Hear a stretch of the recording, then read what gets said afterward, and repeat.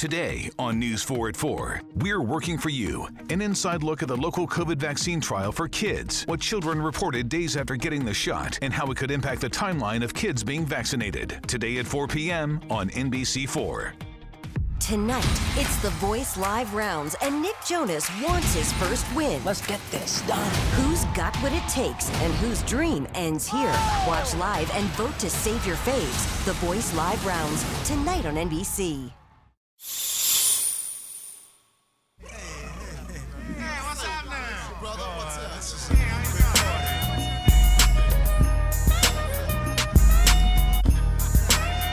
Hip hop and pop music exists just to sell itself. Yeah. It doesn't necessarily exist to move the spirit and move the conversation forward, or to put you in touch with something deeper in yourself.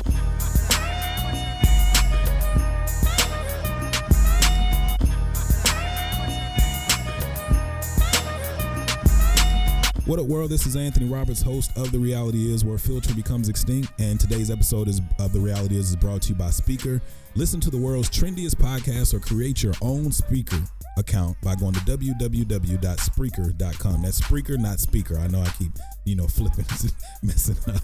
But this episode is also brought to you by Take Action Apparel and Gear, the brainchild of actor Gabriel Silva. To stand up against bullying through fashion and accessories that let you be you, you can help or be a patron by visiting www.takeactiongear.com and purchase something to support the cause.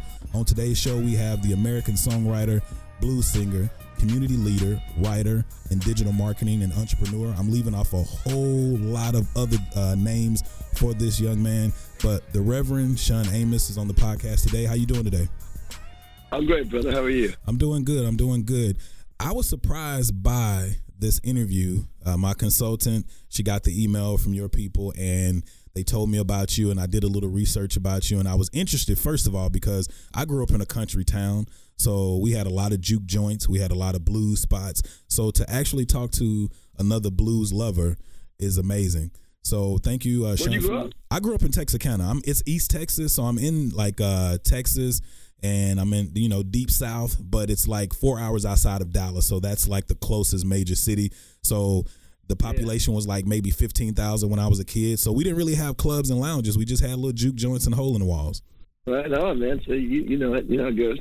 So you just released more than me. You can teach me a thing or two. Nah, I don't think I can teach you nothing, man. I was listening to some of your songs before the podcast got going, and I was listening to your latest album, and I was like, I like it. I was listening to the message. I went on YouTube and watched a couple of the videos, and I definitely enjoyed myself. I see you have a crowd and a following, and I think the love that I got from it was seeing different races in your clubs and at your concerts, which is a big thing to me, because a lot of times when you go somewhere and you hear music, it's it may be one genre and one group of people, but not in your concerts. So you have the go ahead. I'm sorry. No, so we don't commingle as much as we need to. So, I'm happy that we get a lot of mixed crowds. Yeah. So you had the Reverend Sean Amos Breaks It Down, inspired by freedom songs of the civil rights movement. Where did you find the inspiration for this album? Yeah, a couple things. One, just being on tour. We play over 100 dates a year, and we travel around the country a lot. And, I was traveling to the South, kind of near you, but a little further south, in 2016 after the election, and I just realized that things felt different, Yeah. And I was taking that in, and at the same time, I rediscovered a lot of old freedom songs from the 60s, the Staple Singers and Nina Simone and the Freedom Singers, and even to early 70s stuff from Curtis Mayfield. And so I was just sort of rediscovering old songs I liked and taking note of how I was feeling in this different America that we're in right now, and the writing sort of flowed from there. So what kind of music if I was to get in your car right now, open up the passenger side, call Shotgun, and get in the car with you, what's in the CD player? Well, it's not a CD player. What's in the deck? Well, you would find Mavis Staples' new album. You would find some old Joan Armatrading, a great British singer-songwriter that's still around right now. You would find what else would you find? You'd find some Chris Stapleton. Yeah. You'd find some old Junior Wells. You'd find Ben Harper and Charlie Musselwhite's new album. You would find Childish Gambino. Now, see, that's the first one you've said that I actually know. So I'm gonna have to go back and listen to the podcast and find these other people. The first person you said, I forgot her name. I think you said something about Mapleton. Mavis Stapleton. Mavis Staples. Yeah. Now I've heard. I've heard about her. And the Childish Gambino, it took me a while to kind of latch on to his music, but he's different. And I actually like it because it's not, you hear so much hip hop and you hear so much of this and that and pop music. And it's just refreshing to hear music that has a substance to it, music that has, it kind of taps into the subconscious mind where it causes you to think. That's what it's supposed to be about. I mean, that's what it should be about. I mean, that sort of was a big part of the thinking behind the album that I made. I mean, I'm sort of I'm into music that is meant to do more than just sell music. Yeah. You know what I mean? Yeah. And I think a lot of modern music, particularly hip hop and pop music, exists just to sell itself. Yeah. It doesn't necessarily exist to move the spirit and move the conversation forward, or to put you in touch with something deeper in yourself. And to me, what was so wonderful about a lot of artists from that era back in the 60s and 70s, and guys like Childish Gambino who embody that. And there's a great cat out of Oakland called Fantastic Negrita who also embodies it. Is that they're songs that are meant to touch our heart and touch our minds, first and foremost. And if it sells, because of that, then great. But it doesn't exist just for reasons of commerce. Yeah. And I remember I was watching something the other day. I can't remember. It was like a little clip on Facebook, and the guy was talking to another a woman, and he was saying that you're attracting the type of guys that things that you watch, the music that you listen to. And I thought about that, and I was like, that's so true, because whatever music you're listening to, it gives you a type of energy. I know when I'm in the gym, if I'm listening to, trap music or some kind of hip hop, it helps me push through my workout. If I want to fall in love or feel like I can fall in love again, I'm listening to some blues or some Billie Holiday. I'm listening to, some Nina Simone or some Bilal or some D'Angelo, something that makes me feel like a person, I would say. Because, there's no way to me you can listen to hip hop and actually feel like a whole person. You can't. Well, you are what you eat, right? Exactly. And so, anything we put into our bodies, whether it's through our mouths or in our ears, is going to affect us. And so, you want to have there's room for all of it. I just think you want a balanced diet, and so man cannot live on Starburst alone or Skittles alone, and man cannot live on. Cardi B alone, although she's cool. I think there's room for all of it. That's true. So what made you pick, as a musician, what made you pick blues?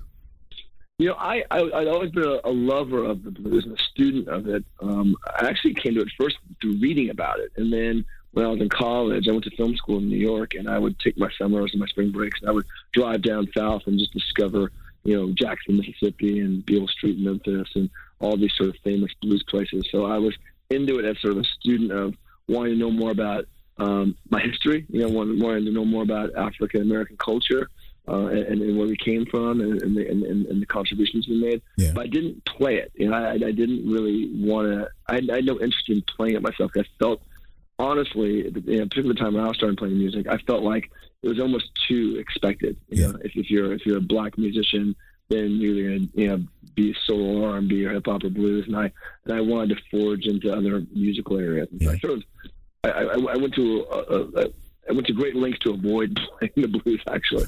But there got to a point in my life where I actually got invited by some old friends of mine to go to Italy and play blues, because they knew I loved it, and they knew I could put together a good sort of set list. And so I said, hey, we're going to go to Italy. Yeah. We got this gig. Come on over. You can sing whatever you want to sing. And so that was the first time I ever sang it myself and performed it. And I just, I fell in love, man. It was one of these things where it was the first time in my life where I felt so connected to like my past and like my past, my present, and my future all lined up. I felt myself as being part of this great lineage, and this great history and legacy. And I felt really proud of, I felt proud of being black, in a way that I had not, and maybe ever. And I felt that music, which I maybe previously thought was a relic and sort of a museum piece, I realized it's really vital, it's really live, and it really speaks in the present tense. Yeah. So it was like my own sort of crossroads moment. And it's crazy how that happens, though. It's crazy how that happens. Going back to you saying like you felt more black then than ever, because I think as a black men, especially, we always have that moment, or black people, period. I feel like we all experience that moment where we're like, I'm proud to be black. No matter how hard the struggle is, how hard your life may be, how you may not get first chances, second chances, or third chances, it's still something about being a part of a culture who knows how to persevere, who knows how to turn the other cheek, who knows how to fight when it's time to fight, and who also knows how to create great music, great content, beauty, and just great culture. Yeah, man. I was talking to a friend of mine after Beyonce's Beychella last week, and she's saying, "I'm so proud to be black." So it still happens. Yeah, because we have so few. I mean, it's changing slowly now, but there's so few reflections of ourselves. Yeah. And so, and particularly when I was growing up, because I'm a child of the 80s. Yeah. So, when I was growing up, I mean, there were it was Michael Jackson, Lionel Richie, and Prince. Those are like kind of like Steve. You can't forget Stevie Wonder though with the braids. Yeah, Steve, right? But there was so few reflections at me. Yeah. You know what I mean? Yeah. And so. You have to sort of dig a little bit deeper to find out who we are, and to get the whole story. And so the blues do that for me, man, and still does. I find performing it really just connects me to spirit and past in a way that nothing else does. And performing it now, I've never been. There's no other music, man, that just universally is accepted. I mean, we play in front of. I'm calling you from New York right now. We're playing this place in the Upper East Side called Cafe Carlisle, and it's a very Richie Rich club. Bobby Schwartz played here, and all these legendary jazz cats that played here. Yeah. And so we're playing for a lot of well-to-do people. And man, they're shaking the booty and getting into it. And then we'll play in Spain in front of a bunch of Spanish 20-somethings, and they're digging it. And we'll play in some downtown hipster club. I mean, it's like wherever you go with this music, it's love. It just works. Yeah. What was it like your first time playing over in Europe? I saw a couple of things on your Instagram, and I was reading up on you, and I know you did a few tours in Europe. And what is it like to be in a whole nother country and still feel the love and the appreciation of the music that you're putting out? Man, because a lot of and not to cut you off, but a lot of these people have not even experienced your story. A lot of with them being white or Mexican or Italian, they don't know what it is, what it's like to be black. So you're kind of teaching them through your music. But yes, and they want to learn, and they in many respects, man, they know more about our history than we know. Yeah. I mean, they are. We go to Europe twice a year, and the crowds over there, they revere and love and cherish not just American culture, but certain pieces of it. I mean, particularly Black American culture. Yeah. And it's not in a way, it's not in an ironic way, and it's not in a sort of quietly making fun of it or something. And they genuinely appreciate and love Black American culture. Yeah. In a way that we don't. They don't discard it. I mean, and that's something about Europeans that I really love is that they just things don't have to be new and shiny to be appreciated. No, that's true. They really they get the full sort of 360 experience. And so we go over there, and man, they're with you from note one, man. They're just with you. Yeah. And they're very they're just very loving. Yeah. They're really loving. And you get that in pockets in America, but small pockets, in skinny jeans. First of all, and there's a self-consciousness too. I think a lot of Americans appear in clubs. You show up, and they got their arms crossed, and they're sort of like, okay, impress me. Exactly. And there's sort of this sort of like it's like a self-consciousness. And most places we go to in Europe, they don't have that. They walk in with their hearts wide open, from the get-go. So with you saying that and being here in America, do you live in America? I do. Okay. What do you feel like with the racism that we have here and the things that continuously happen in the news from your personal perspective, what do you feel like is one of the best ways we can combat racism? Because me personally, I feel like it will never go away because it's a learned behavior. And just like anything else, like religion and stuff like that, it's hard to unlearn behaviors once you get out on your own and you become and enter in adulthood. What do you feel like from your perspective is something, a way that we can combat racism to try to continue, marching towards that mark that we're trying to, obtain to lessen racism and bring people together? I think the thing we're missing is empathy, man. Empathy, on both sides. And unfortunately, we've got, someone in the White House who really, feeds upon, the lack of empathy. Yeah. But I agree with you. It is a learned behavior. But it's not that you unlearn it. It's that you learn something else to put on top of it. True. And so it can be done, but it takes will and it takes tremendous self-will. It takes empathy from both sides. Yeah. Because I fear that right now we're falling together into this trap of just mutual finger pointing and name calling and tribalization. True. And giving in to those baser instincts. Love is tough, man. Yes, it is. Love is tough. In all capacities.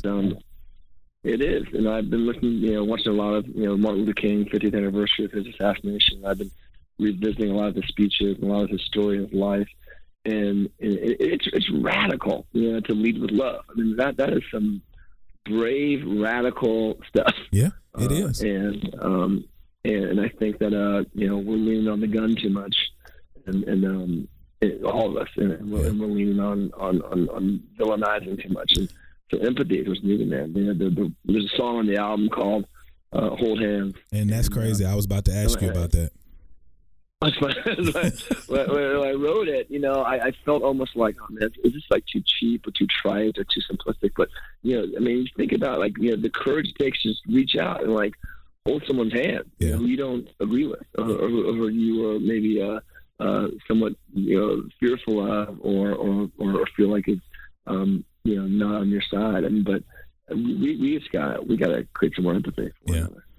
I definitely agree with the empathy, and it's crazy because I was thinking about when you said Martin Luther King, and I had more respect for his legacy after watching the movie Selma.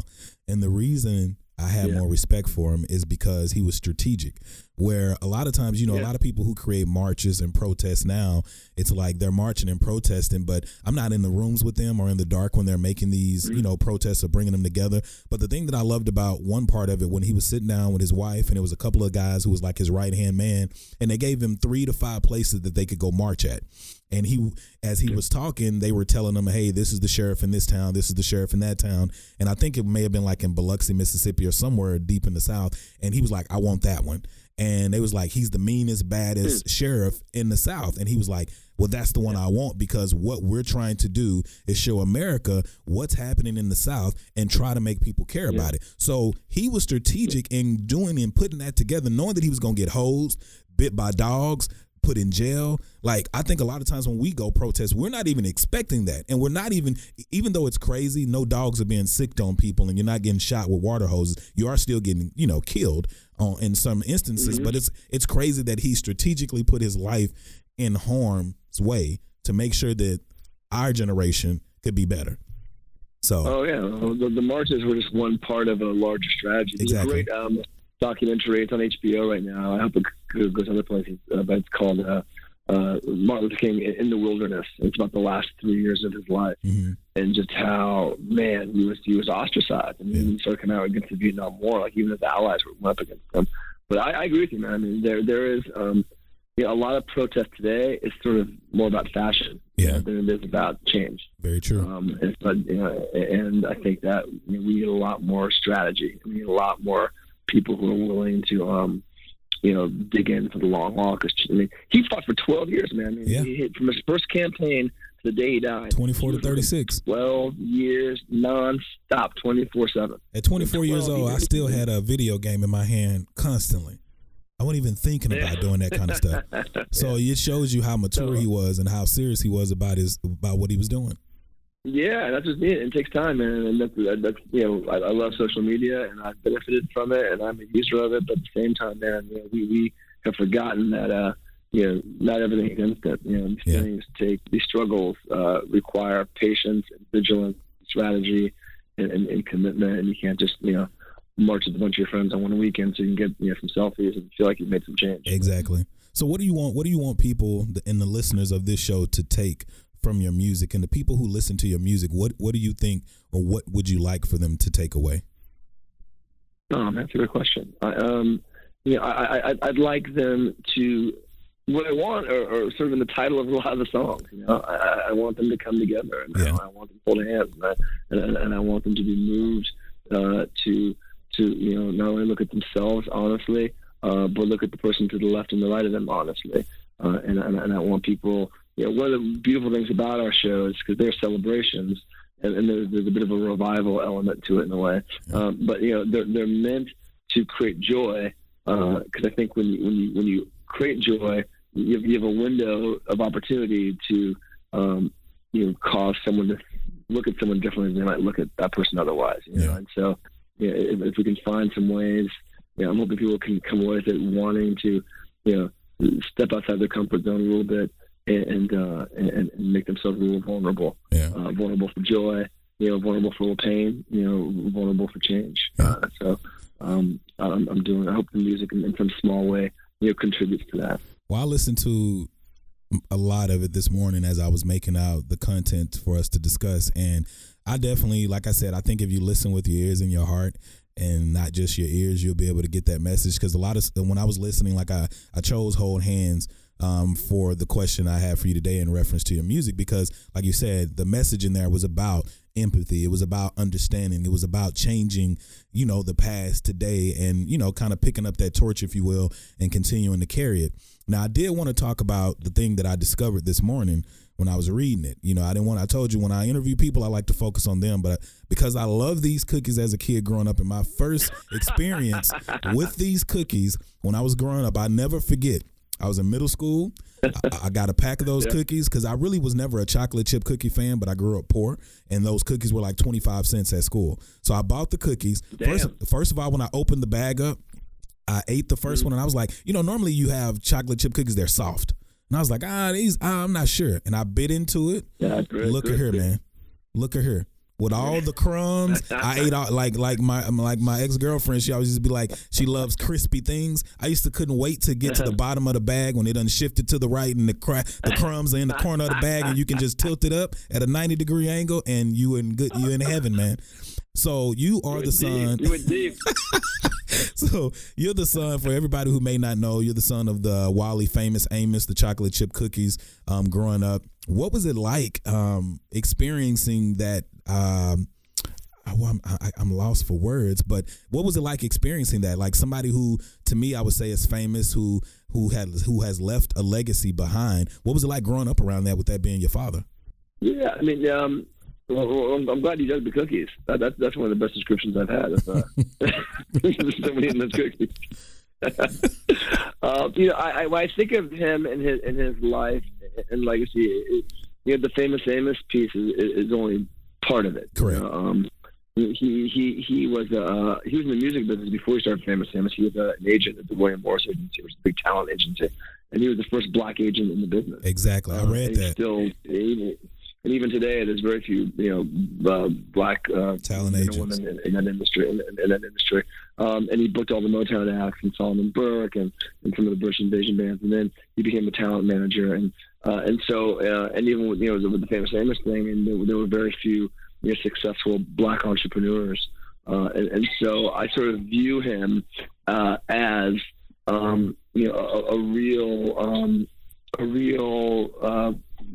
man who broke down a lot of barriers. And the Famous Amos thing is sort of one chapter in that story. It was a fun way to grow up, man. It was the late 70s when he started Famous Amos. I was a kid. I used to stand up on milk crates and work the cash register in front of the store, and make cookies in the back. And I had birthday parties where we all made cookies. And so and I wrote about this. I actually wrote a memoir that was serialized on Huffington Post called Cookies and Milk. And I wrote a lot about sort of the weird juxtaposition of having this sort of dad who made cookies, which are like the most sort of like, homey, kind of American thing. Yeah. But yet, we had the store, and we lived in Hollywood in the 70s, which is filled with hookers and drug dealers, and kind of a seedy, not seedy, but kind of an alternative, environment. And so, it was an interesting way to grow up. It was non-traditional in a lot of ways. It was, and I got to see him, and as much as I got to see him, I guess, in a way that other people did. When you have a parent who's a celebrity, and it's certainly bigger celebrities than my father, but you're sharing that person with a lot of other people. True. And so, and that has its, that's a bit of a mixed bag. But all in all, I wouldn't trade it for the world, man. It was a wonderful way to grow up, and instilled in me, a work ethic and a belief in myself, and a belief that anything's possible. Yeah. I thought it was dope because when the way he got into the cookie business that I read, you can tell me if I'm wrong, because I know can't trust the internet like you used to, but they talked about. Could you ever? So they talked about how when he was a talent agent, how he would reach out to these certain clients to work with them, and he would send a batch of cookies to them, and people. Yeah, that was a manager. Loved him. Yeah, he did that when he was a manager, not an agent. But yeah, that's largely true. That's largely true. He would basically take these cookies around and like meetings. He'd go to like a pitch meeting, or he'd go into a recording studio, or go into a sound stage or a movie set, and he would just bring cookies with him because he made them at home for fun. And it was the 70s, and everyone's high and had the munchies. Yeah. So, it was a good time to show up with some cookies. He was the bag man. So that was the cookie man. We got a friend we used to call that. He worked at one of the little stores in the mall, the cookie stores in the mall. We called him the Cookie Man. So. That's it. Yeah. So he was like the power of advertising, man. He was like one-to-one advertising. Yeah. Yeah. But did you feel any? Yeah, but did you feel any pressure, growing up to follow in his footsteps or do some of the things that he did? Because like you said, he was more than just, Famous Amos. He had, I think it was like Learn TV. He had a TV show for a little bit. He did, a lot of other things. So did you ever, well, I know you said no, but so you never felt any pressure in reference to, just following in his footsteps? No, I mean, I just, I never felt pressure at all. He never put any pressure upon me. He always wanted me to be happy and do, what I felt I was good at doing. Yeah. I think, what it really, I mean, being around him, and not only him, but other people who he worked with. I mean, I got to see a real 360 view of entertainment. So for my childhood and my early adulthood, it was not just about seeing people on the red carpet or on stage of a bunch of people. It was seeing people in the studio trying to figure it out. It was seeing managers and booking agents trying to figure out how to get this artist in front of people. It was publicists and designers figuring out how to make a CD or album package that's going to pop on a record shelf. So I got a real sort of sense of to succeed in anything, but particularly the arts.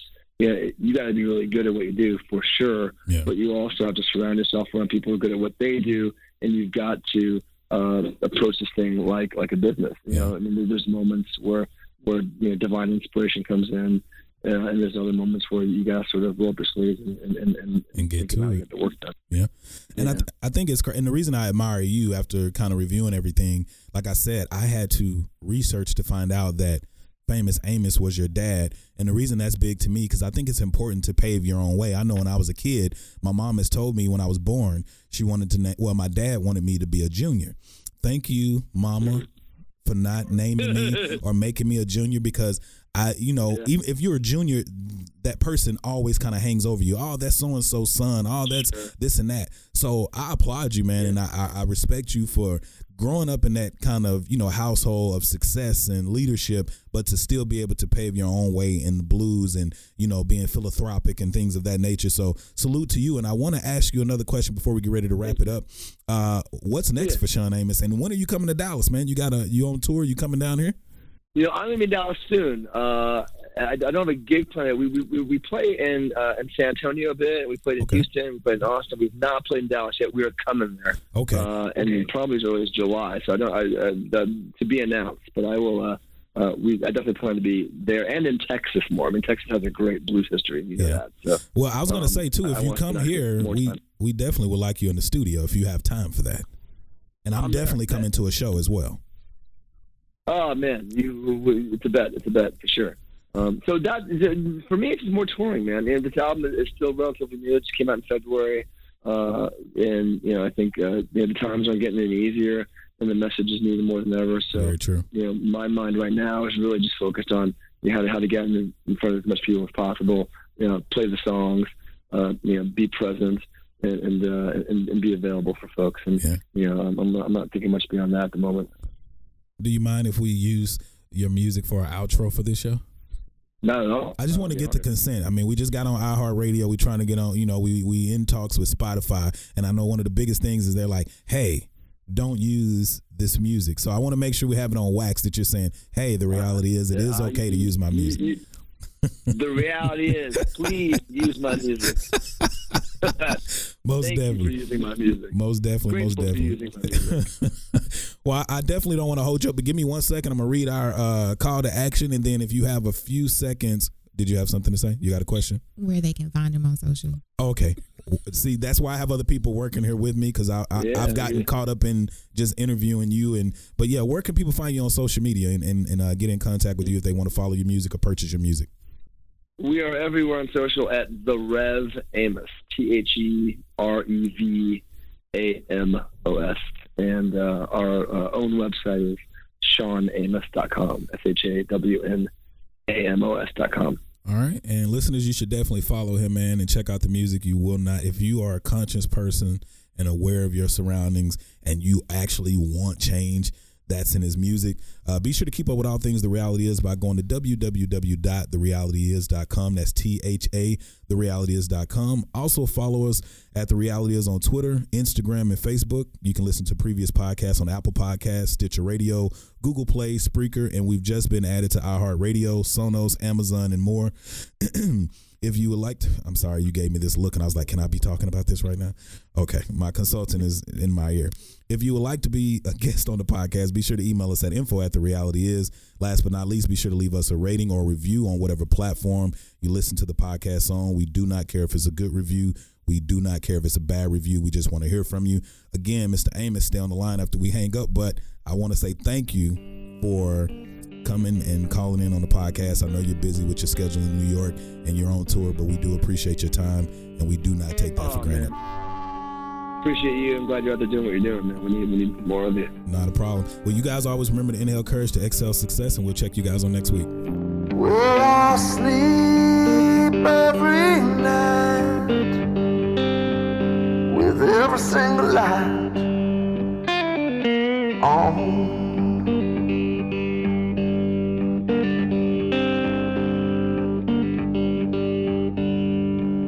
And I spend all my hours counting down the days gone.